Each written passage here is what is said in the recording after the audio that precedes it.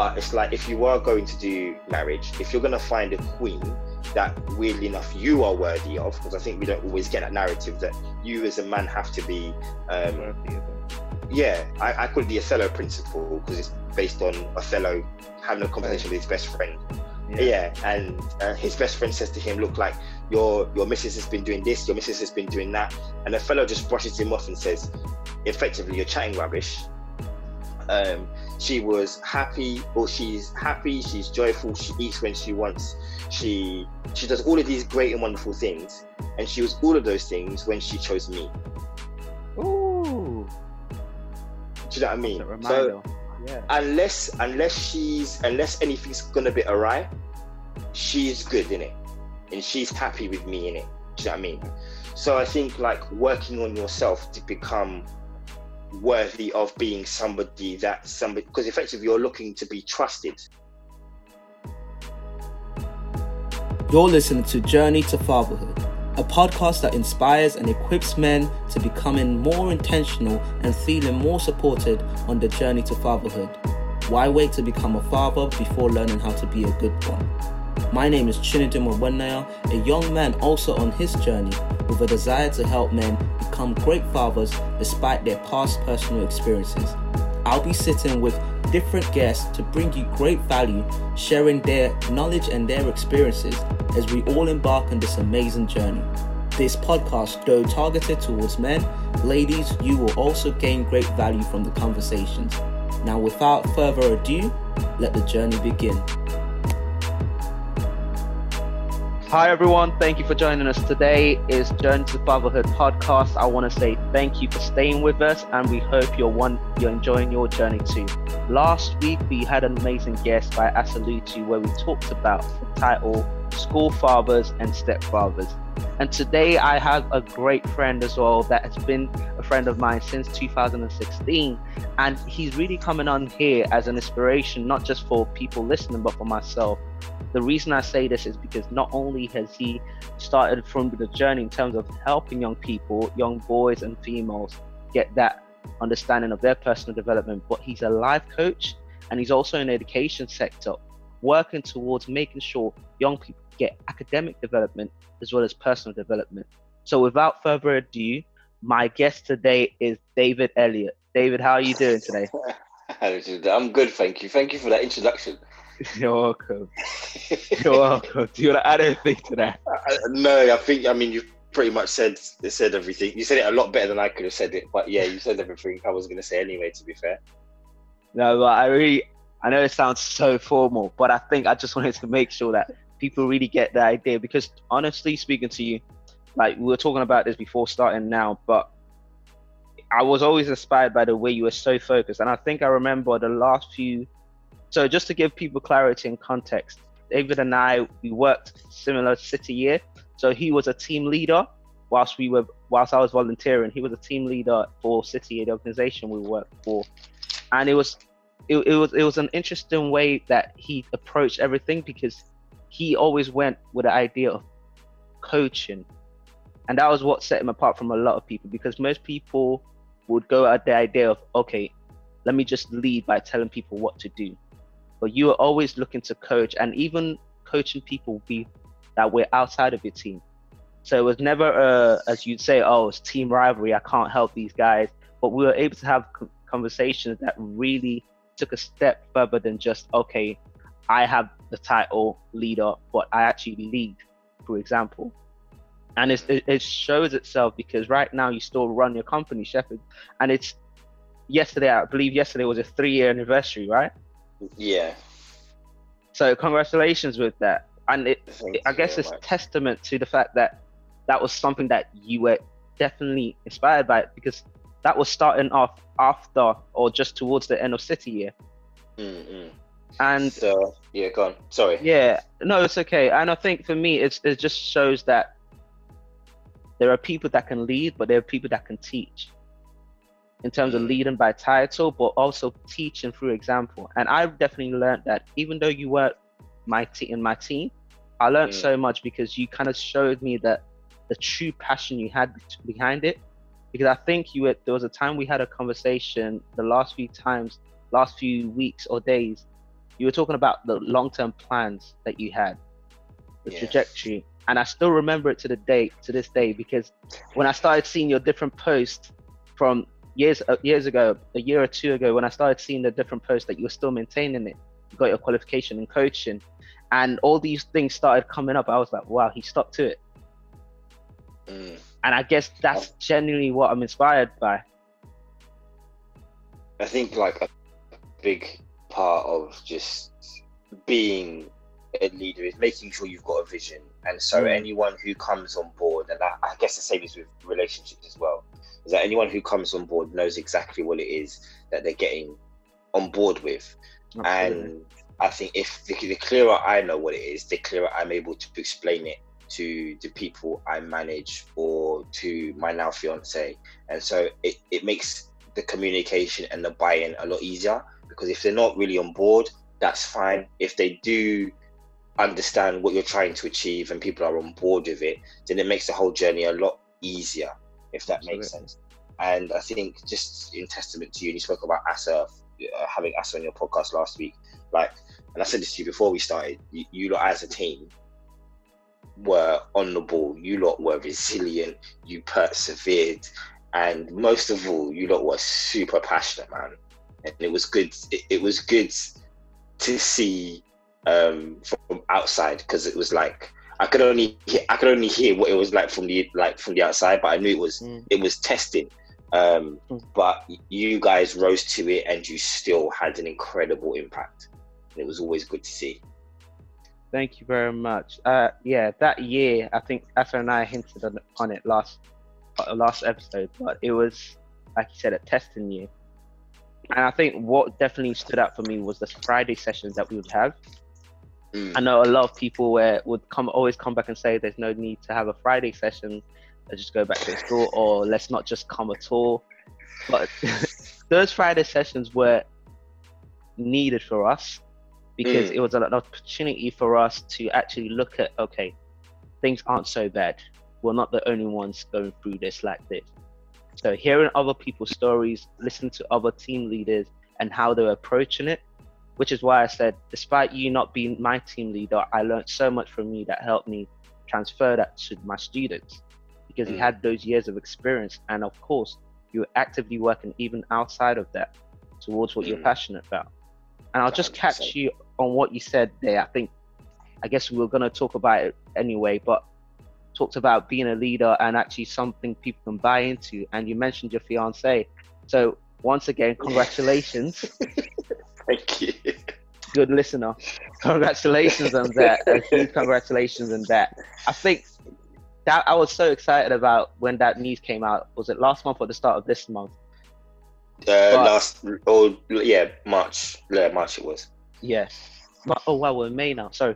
No, but it was late March. So 2 months ago. Yeah. But it was exciting to see that, because I know that you make a great partner because of the things that you said, leading by example. And it kind of brings it down to exactly what we're talking about, because of course the next step, this is the family that you're going to have. And it's so poignant to the idea of fatherhood, because like we said, we highlighted last episode with Asa, so many people, you can be a father to kids that aren't even yours. And I'm sure you fathered a lot of kids, as funny as that. I know what you mean. Non-biological, just for the record. Absolutely, actually, but yeah. But no, I know what you mean. I know exactly what you mean. So yeah, but I think because you've had that experience with young people in education, because a lot of them have looked up to you, and like we're aware of it, a lot of young boys don't have that father figure, so they look to teachers in schools, male teachers and male role models. So I think for me, it just brings this exciting question, actually two-folded question. How do you feel going into it, and what kind of actions are you taking towards embracing it? So you mean how am I excited about becoming or getting married, basically? And yeah. Okay, cool. I think, to be honest, nothing but excited. Nothing but excited. I've just generally always appreciated the symbolism and I guess just the unit of marriage or the concept of marriage. And I think it's been good. All of the previous situations that I was in before have been about helping me get to this point here where like I fully know myself. I know what works for me and what doesn't work for me. And better yet, I'm in a better position to be able to respond to somebody in a loving way. I don't mean in a way that's like I love them, but in a way that makes them know that I hear them and that I love them, based on what works for them. And it wasn't easy. We had a lot of misfires and mistrials, but we got there in the end. And in all honesty, like I think what's great about just generally my fiance is that it's super easy, to the point where it's almost scary that it's so easy for us to work together. Explain that.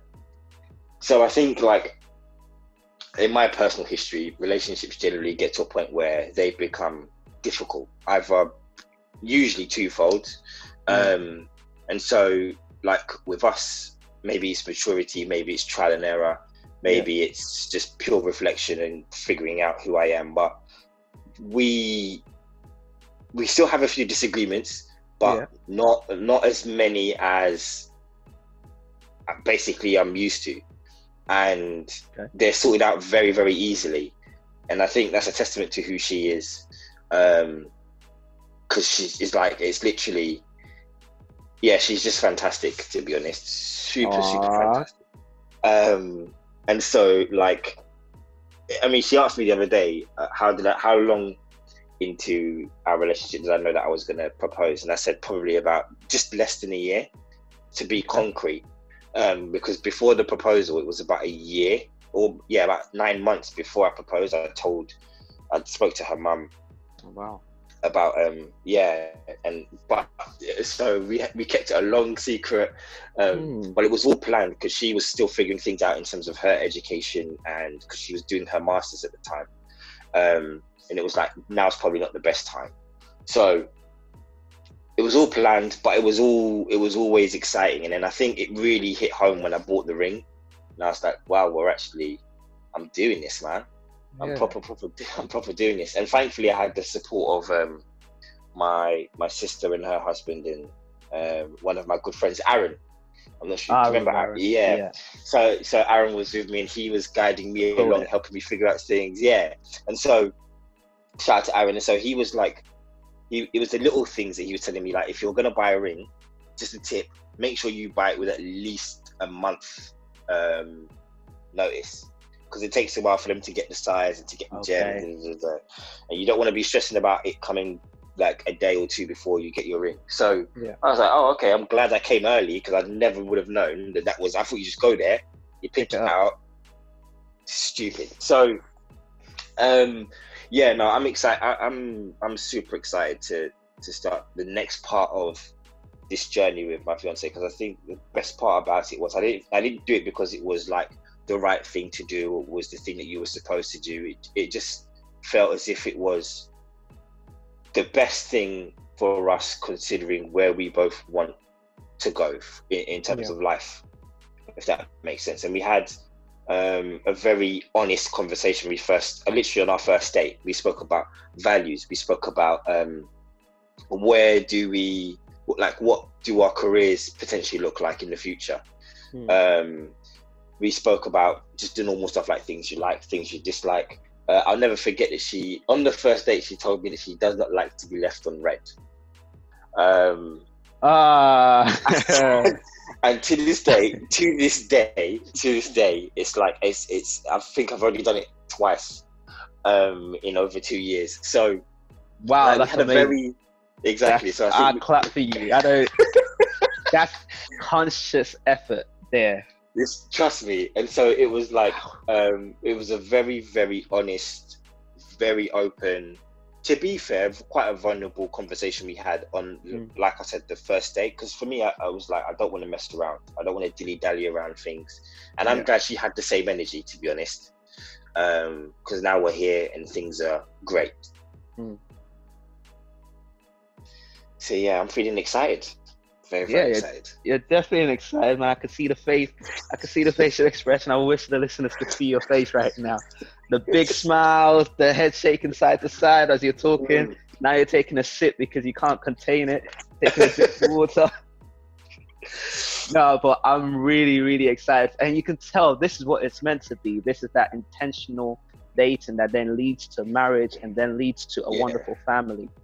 But that just brings me so much joy to see that, yes, you can be direct in the first. Of course, not everyone will be the same, but I was so encouraged by that first, what you saying about the first date, because the amount of times people told me, no, you can't ask all those questions.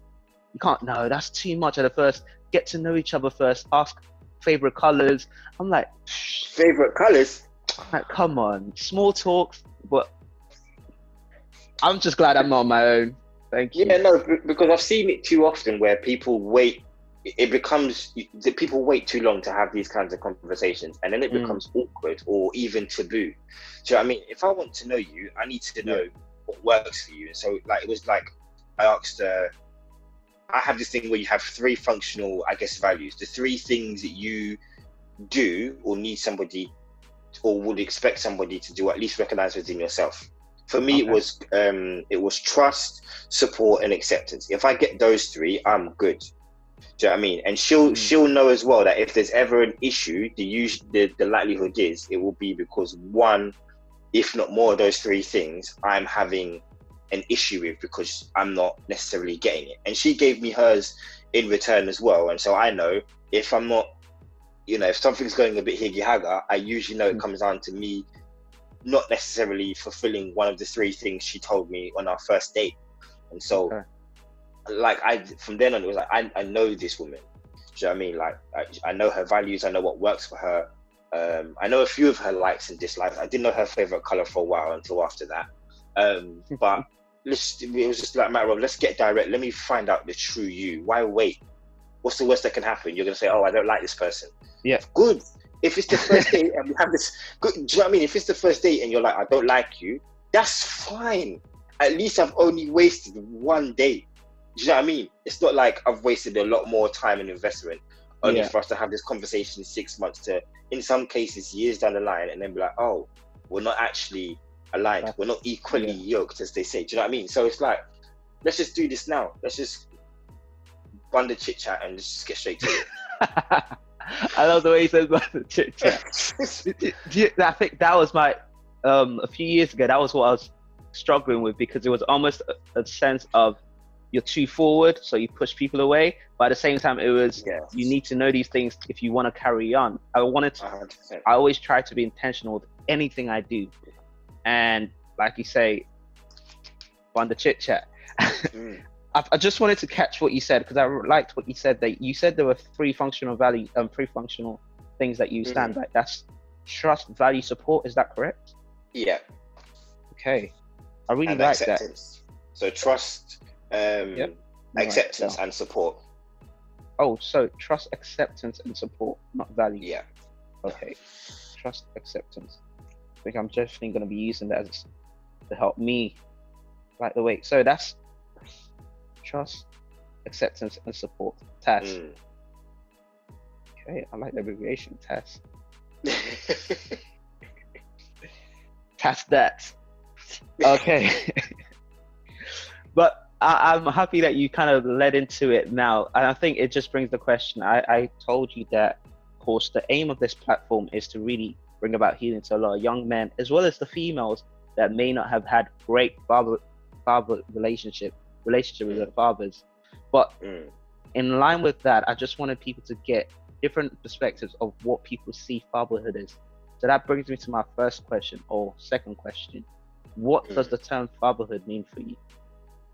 I think for me, it's the ultimate opportunity for any, I guess, male figure in their family to protect,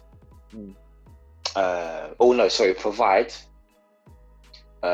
defend, and the term that I call elucidate. So just help to make things clear. in their families. Like it's for, if you want an abbreviation, PDE. PDE. So I was about to ask you that.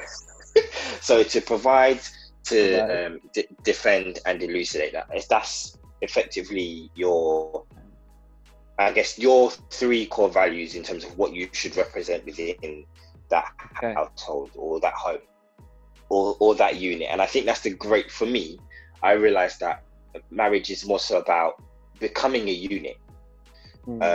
It's not, when you speak to some men about marriage, they make it seem as if it's bondage or eternal suffering, and I was like, wow. what is this? What is this? So for me, I see, but I flipped on it and I was like, for me, it seems as if it's more about being a unit. And yes, maybe sometimes, I guess if you're going on the usual kind of roles kind of situation of it, it can seem a bit interesting that not a lot of men have stepped up to this role with, I guess, as much vim, or I guess in the long term, when the rubbish hits the bins, I guess just the desire to stick at it, even though it seems as if it's getting difficult. And so for me, I think when I clarified what exactly it is that might be expected of me, rightfully so, to be fair, in marriage, I was like, cool, if I can nail these 3 things down, great. And to be fair, I get it. I was reading a book called what is it called? I have it in my front room and I've forgotten what it's called. I think it's something along the line. It's a book about boys and men and how basically we are failing, I guess, to mature generally or develop young boys to becoming good men. And it was little things like men are basically super expensive because they take up most. Yeah, men. So men are very expensive to society. Yeah. So if you look at, for example, just let's take policing. So I think in the UK, if my memory serves me correctly, I think it's either 75 or 85% of inmates are men. Oh, okay. Right. So all of those inmates, not only do they need food, but they need to be provided for by the system. They need to be obviously imprisoned, and prisons cost money, and then you have to pay for the people who are taking care of the prisoners. You've got to think of the people involved in rehabilitation. You've got to think of people who are taking care of them once they leave the prison. So that's already very expensive. Then you've got to think about generally terrorism. Most of the faces that people associate in terms of, at least gender-wise, with terrorism are male figures.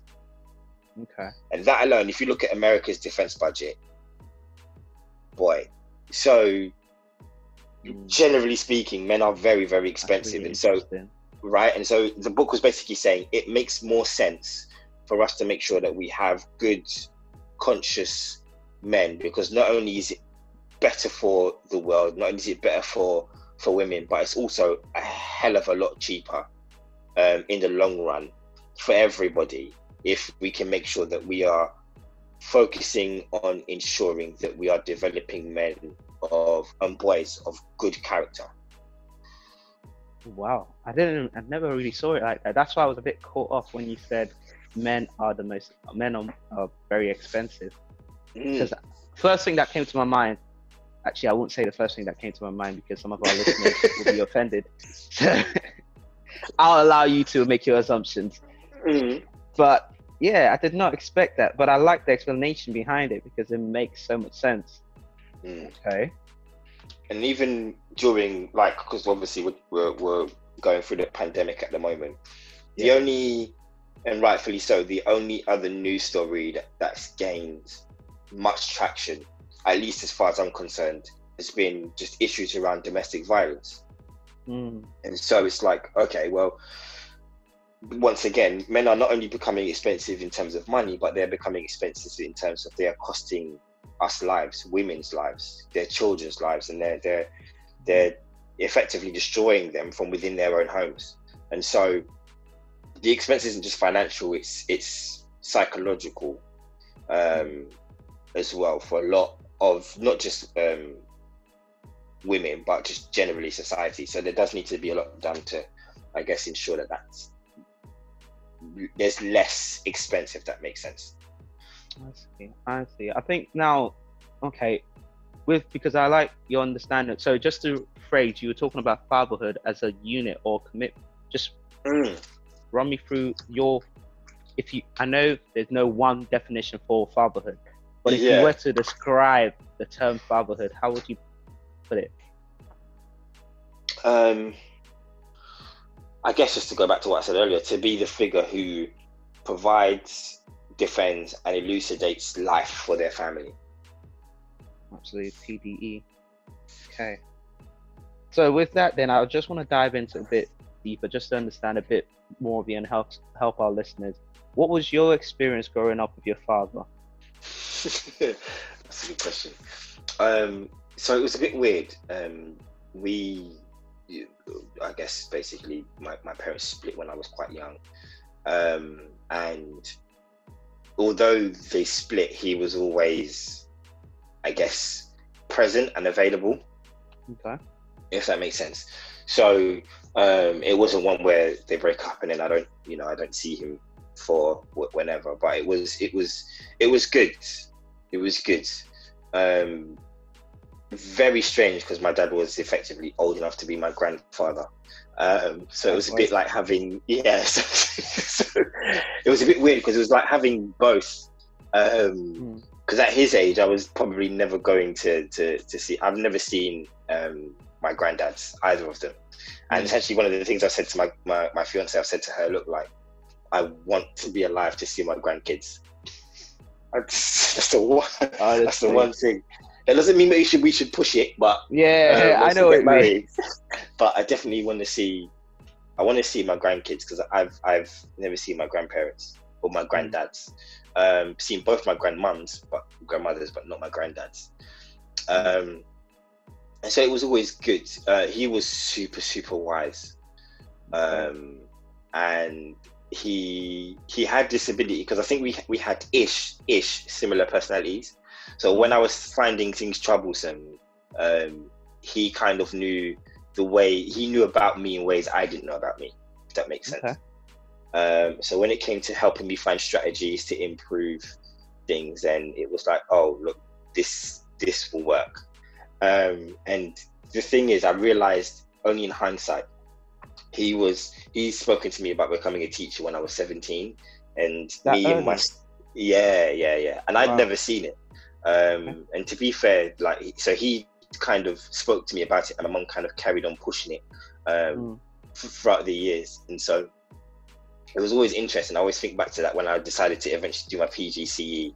I think 11 years later, I was like, I should just listen to him at first, but I have no regrets about not doing it so early. But he was don't get twisted, obviously everyone's got their issues, but he was, overall as a father, he was great, especially just generally he was great, to be honest. Glad to hear that. And I like what you talked about there.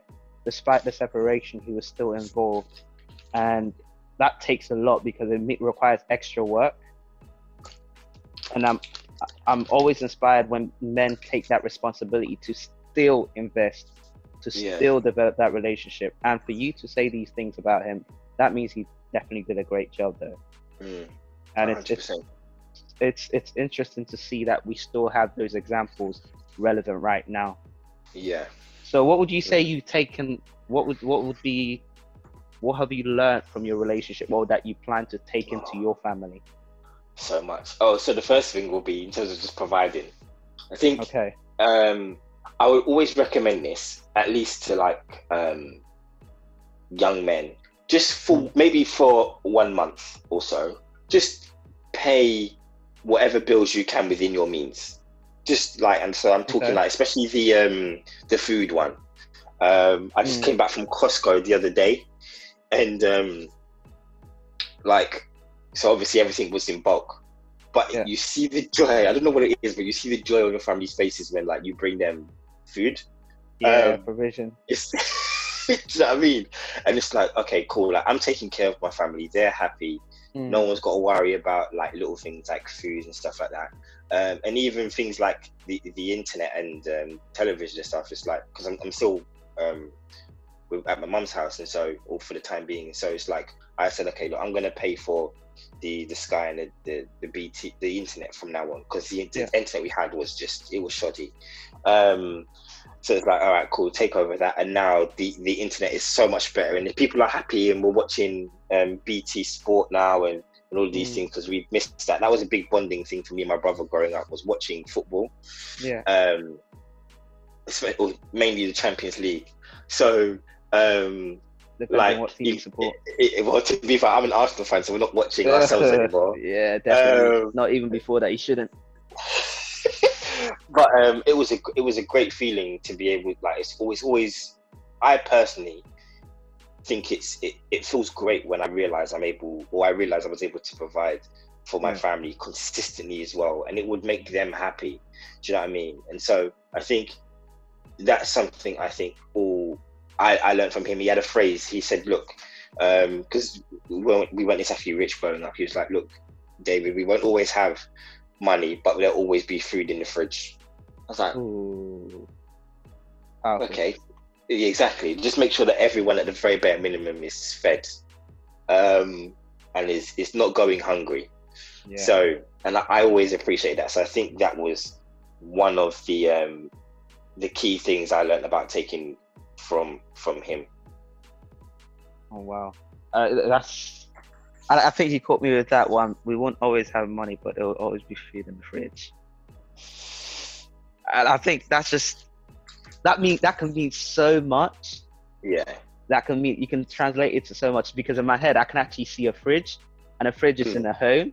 That also means that there's something always at home, despite if you don't see what other people have. Oh, I like that. That's true. Security at home. It just, wow, he must have thought about that one a lot, because that is a deep one. I think people can let it fly over their head, but if you really think about the connotations behind that. Yeah, I never thought about it like that, to be fair, in terms of the fridge. That's really, even to me, that's a new perspective. That's good. That's it. Man, like, he's wise. He's definitely wise. He's definitely wise. He was. Wow.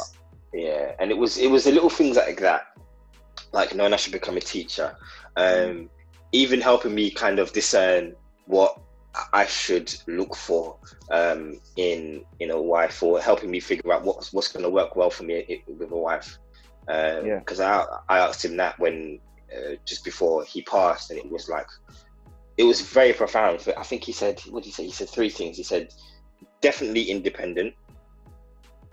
They should be independent.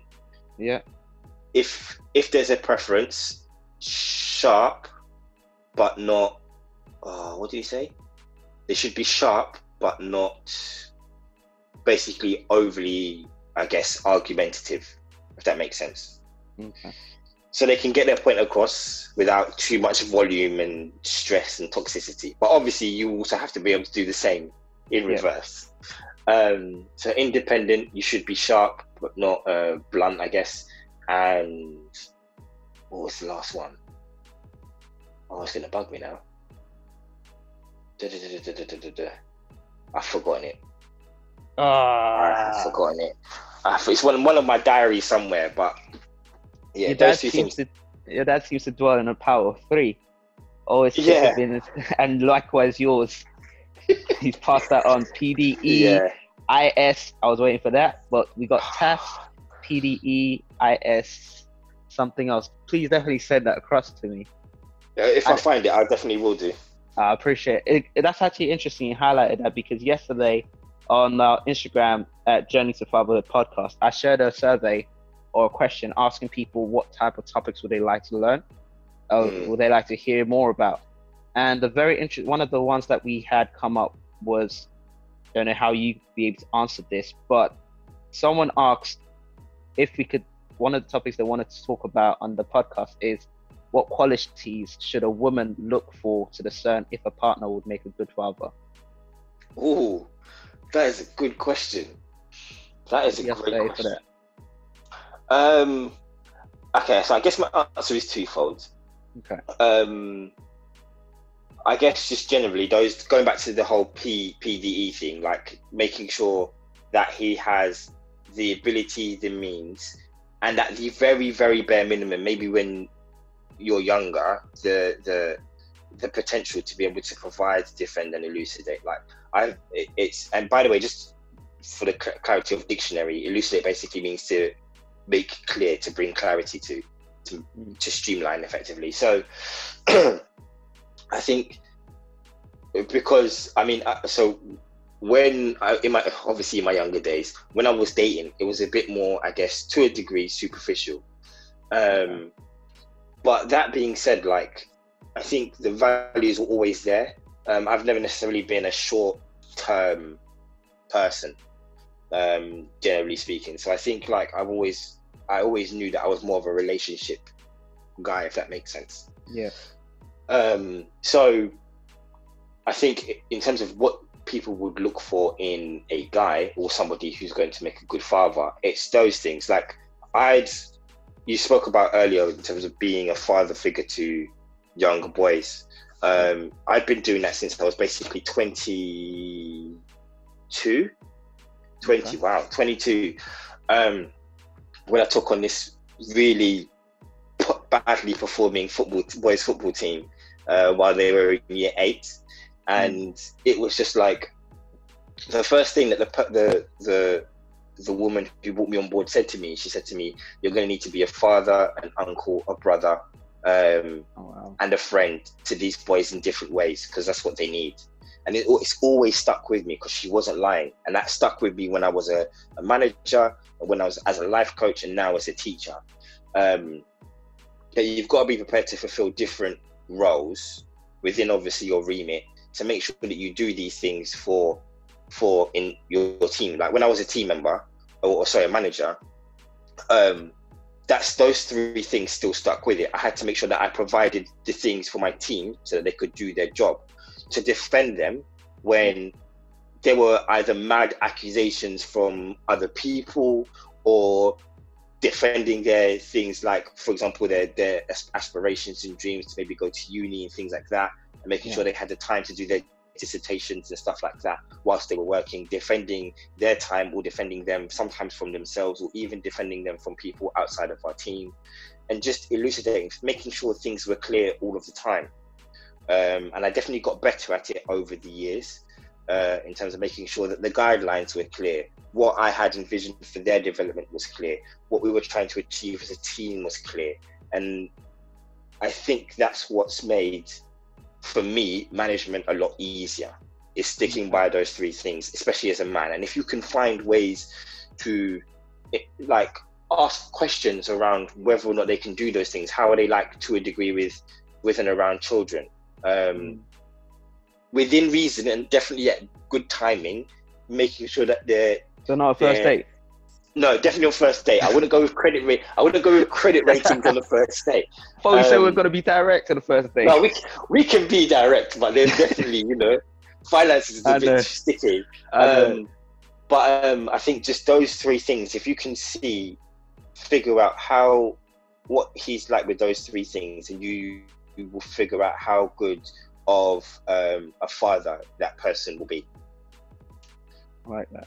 I really like that. I think that then brings me to my next point in terms of your current journey. I think you've kind of highlighted the different ways, like, things that you're learning. But in terms of your current journey towards fatherhood, strictly focusing on fatherhood, not being a husband or adult or maturing, but fatherhood, what kind of steps are you taking? How's that journey going? Good question. So, that's an interesting one. Obviously, I'm getting married. So that's part of the journey, because I can't do it on my own.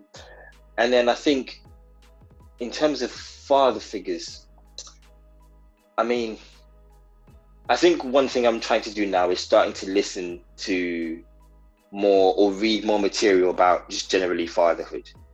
I'm going to find that book and I'll send you the link. It's quite a big one.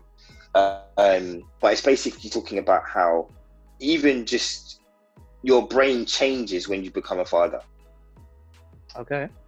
And I was like, what the hell does that mean?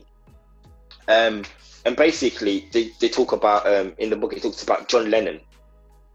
And I think this was after, or just, Beatles. Oh, okay.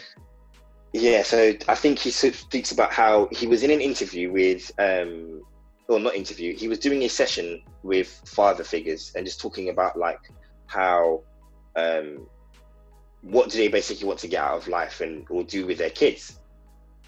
And I think John Lennon basically said spend more time with his children. And he didn't know that it was John Lennon at the time, until basically someone came to speak to him after the interview and ask him for an autograph, and he thought that was weird. And then the person said to him, "No, I'm not asking you for an autograph. I'm asking John Lennon." He was like, "Oh." And I think it was that period afterwards that John Lennon basically kind of took a bit of time from the Beatles, was a bit more at home with his son, and basically said, it's like a great feeling. And to be fair, it's also one of the reasons why I'm a big advocate of making sure that men get more paternity leave. Because the differences in terms of the brain and your ability to do things and the things that you would consider when you become a father, and you're active, by the way, father, it's night and day difference. And funny enough, actually, I was talking to, because my fiance is a midwife. She spoke about how women, I think this is what she said, something to do with just maturity and not fully maturing until basically they give birth. Physically, by the way, I mean. And I was like, oh, that's interesting. And I think the book kind of says something similar along the lines in terms of men not physically maturing fully until they are dads themselves. Oh, wow. Especially psychologically. And I kind of get it. Books, please. I will do. It's bugging me a lot. I can't remember the book. But it was like, that made a lot of sense. So I'm reading that book at the moment and figuring out what that works for that. I think I'm also trying to get a little bit more, because being a secondary school teacher, there's reasons I'm not a big fan. I wasn't going to do primary school. But my own children will be primary school children at some stage. Yeah. So, you can't avoid it. And so I can't avoid it forever. And so I think, like, I'm just learning, especially with my mum, because I think my mum did a very good job with us, raising us three, especially kind of majoritively on her own. She's a nursery nurse, and so when it comes to early development, she's on point in terms, especially with things being proactive, in terms of making sure that we had good morals and we did the right things, etc., etc. So, like, or at least if we did the wrong things, we were able to reflect on it and get it right the next time. Yeah. So I think I'm learning a little bit from her in the current moment, and as well as just reading books about fatherhood generally, and also seeing, like, I think, especially as a last point, I think keeping in mind that a lot of footballers nowadays are becoming fathers. Like, I think when I hear about how they go off to go and, for example, when Alex Ferguson said to, not Alex Ferguson, sorry, wrong story. There was an interview with a guy who was having his first child, and an interviewer asked them, like, why is the player not here? And his coach basically said to him, defended him and said, he's becoming a father. It's more important than football or basketball, whatever sport it was. It's like, that is a moment you won't get back. He doesn't need to be here. This is just sport. That's fatherhood. So he got it. He got it a lot, like a lot. So I think, yeah, I'm learning about fatherhood from those different arenas. Oh, wow. I'm just also be mindful of your time. I think there are two questions that I really want to get from you. And I think it's for our listeners, just to give them something to work and chew on. First one is, what advice would you give to young aspiring men regarding fatherhood as they make their own journey? Oh, that's a great question. I would say, I probably should have said this in the last question, actually, to be fair. If they are spiritually inclined, especially if they're Christians, use the Bible to guide you. That's I think that's been my fundamental truth. Is like, if there needs to be something above you to hold you accountable. I won't lie to you and say, like, because I think this is a big part of it. When my father died, I realized there was a void. Like, there was no one, at least physically, here that I could say, oh, they know exactly who I am. and they know the situation I'm about to go into, they can guide me, especially as a man. I haven't got that. So I wouldn't say the next best thing, but the thing that kind of is there's no gaps between now, there's no space between, is the Bible. And so it helps me a lot, because I think there's a verse in the Bible where it says, although there are many guardians in Christ, you don't have many fathers. Ooh. And that stuck with me a lot, because that's just said to me, look, if I'm gonna do marriage, if I'm gonna do fatherhood, make sure I've got fathers and married people around me who can guide me on how to do these things well, because otherwise I'm gonna do it blindly and gonna get a lot of it wrong, and I don't want to get a lot of it wrong.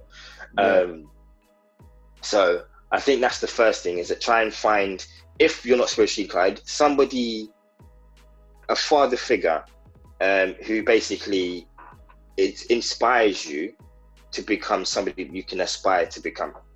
I think that would be the first thing. I think secondly, biblical again, but going back to Proverbs. There's 5 instructions in Proverbs, mainly specifically for men, in terms of stepping up to the plate and becoming men of good character, that are effectively worthy of aspiring to marriage, because it's not for everyone, which the Bible also says. But it's like, if you are going to do marriage, if you're going to find a queen that, weirdly enough, you are worthy of, because I think we don't always get that narrative that you as a man have to be worthy of them. Yeah, I call it the Othello principle, because it's based on Othello having a conversation with his best friend. And his best friend says to him, look, like, your missus has been doing this, your missus has been doing that, and Othello just brushes him off and says, effectively, you're chatting rubbish. She was happy, or she's happy, she's joyful, she eats when she wants, she does all of these great and wonderful things, and she was all of those things when she chose me. Ooh. Do you know what I mean? So unless anything's gonna be awry, she's good in it, and she's happy with me in it. Do you know what I mean? So I think, like, working on yourself to become worthy of being somebody, because effectively you're looking to be trusted. Do you know what I mean? To be trusted with difficult times, to be trusted with difficult situations, to be able to provide, to be able to defend it, to be able to make things clear. And if you can't prove that you can do that, especially for yourself, based on what the first 5 Proverbs say about not chasing just anyone, right? Because if you're not chasing anyone, you're focusing on developing yourself, speaking up for people who can't speak up for themselves, not getting too drunk or waved so that you can't make effective decisions. These are a few of the things that I guess kind of Proverbs talks about, and it's like making sure that you are worthy of being a father, which I guess is the ultimate position for a lot of men, in terms of knowing that you are doing this journey well, if that makes sense. I think making sure you're working on yourself whilst also making sure you are worthy of somebody else is super important. Absolutely. I like that. I like the importance of highlighting being worthy of someone else, because it's so easy to go about saying, oh, do they deserve me? But we don't think about, do I deserve them? And it makes, because if you want, it's almost like applying for a job when you think about it. You want to make sure that you at least meet the criteria. Okay, am I the right candidate for this role? Would I do well? Would they see me well? All of those things in terms of making sure I'm the right candidate. And that means building up your CV, building up your skills in terms of character-wise and all those things. And then I guess you probably give a similar answer to this next question, but what advice would you give to current fathers? Advice to current fathers. I think advice I would give to current fathers. That's a difficult one, because at least technically speaking, I'm not one. But I think, you're right in terms of making sure that or that I would use the previous answer to answer this one, because I think it's the same. Just making sure you're returning to those three things. I think here's something that I think I wished I could have seen more of, actually, which is, how do you just remember that you are effectively the first example that your son and daughter will see of how a relationship is supposed to work. I didn't necessarily get to see that. And so basically what I'm now doing is, one of the first things that I said that to my fiance is, before we even got engaged, was that if we do get engaged, we are going to do a marriage course. Yeah. Because people will do courses for qualifications and for whatnot and for certain skills, but they won't do one for marriage. Yeah. And I've seen, at least within my own family context, I've seen a lot of marriages, if marriages fail. And I didn't want to continue that particular cycle. So I said, yeah, we're not going in blind. Or let's prepare for this, like you prepare for your masters and I prepare to teach. Let's take a course, and at least we'll have the basics and the fundamentals to make sure that this works. Absolutely. So I think, yeah, always, I think, what's his name? Stephen Covey calls it sharpening the saw, making sure that you're reflecting on what you're doing and analyzing, see if it's working, doing new things to see if they will work, and stop doing things that you realize aren't working for you and your family unit. Absolutely. I think it's that constant idea of self-awareness, self-reflection. Oh, that's all the questions. I think for me, I've really gotten so much. I've got my abbreviation. Still waiting for that last abbreviation. So when you find out, please send it to me. And just so you know which one I'm talking about, it's independent, sharp, but not argumentative. And there was one word missing. And it's almost like I'm giving you homework. That's fine. Also, and then I need to get a book for you, don't I? Yeah, the 2 books. The one that your fiance told you about in terms of brains developing. I think it was an article or a book. And then the one you're currently reading. Yeah, The Boy Crisis. The Boy Crisis. I'll definitely write that down. The Boy Crisis. There we go. Thank you. Yeah. So I have another book I'm ordering today. Yeah, and then if there's other, I've got loads of other books about development of men. The other one that I strongly recommend is King, Warrior, Magician, Lover. Wait, one word: King, Warrior, Magician, Lover. Yeah, with commas. Okay, sounds like an adventure movie. Well, that's very good. It looks at the 4 different, I guess, for want of a better way of putting it, compartments of men's psychological psyche, and just breaks it down into compartments and basically how they should be aiming for the peak of basically being a good king, a good magician, a good lover, and a good warrior. Okay. Yeah, I've got my homework set out now as well. But honestly, it's been an absolute pleasure having you here. I definitely enjoyed the conversation, and I'm happy it was a conversation. It didn't really feel like an interview, because I felt that these are questions that are I'm learning so much from this, because I've got abbreviations to help me now, and then I'm going to do my research now. Honestly, I love abbreviations. It helps me remember things. 100%. I'm a teacher, so I'm always surrounded by abbreviations. Absolutely. But definitely going to work on these things. And to the listeners, I really hope that you gained a lot from this. I know you did. And if you have any more questions, David, how can they get in contact with you? So you can get in contact with me on Twitter and Instagram. The handle is @Shepherd_E27. And if they want, they can also listen to my own podcast as well. Please, Lead Your Legacy. I'll put down the description. Say that again. Yeah. Lead Your Legacy. Lead Your Legacy. It's available on all podcasting platforms. Okay, I'll definitely put that down. Guys, once again, that's Lead Your Legacy podcast, available on all platforms. And that's David Elliott. Any last words, David? The only last words is thank you so much for this opportunity. It's been great. It's been a really good conversation, especially about fatherhood, because obviously I know it's coming, but I hadn't thought that far ahead. Yeah. But you get the gist. It's been good to reflect on what it's going to look like, especially for myself. So thank you for the opportunity. And this podcast, it's just fantastic. Thank you very much. I saw the smile that you had when you were talking about your fiance again. It came back just at the end. You're going to make a great husband and father, man. I'm just so happy for you. Well, I'm looking forward to it. It's all about responsibility at the end of the day, and I think, especially, just this is the last thing I would say. Especially when you start to turn 30, people keep saying, "Oh, it's downhill from here." The only reason, from what I've understood, is because the responsibility goes up, and if you begin to learn to really, really appreciate responsibility, it will make the whole thing a lot more. I've always liked responsibility personally. But not everyone, especially men, does. So definitely, if you can get some responsible experience, leadership, management projects, whatever, do that, and it will help you with your 30s. Absolutely. Thank you so much, man. Thank you so much. I'll definitely be in touch with you. I'll let you know once we are ready.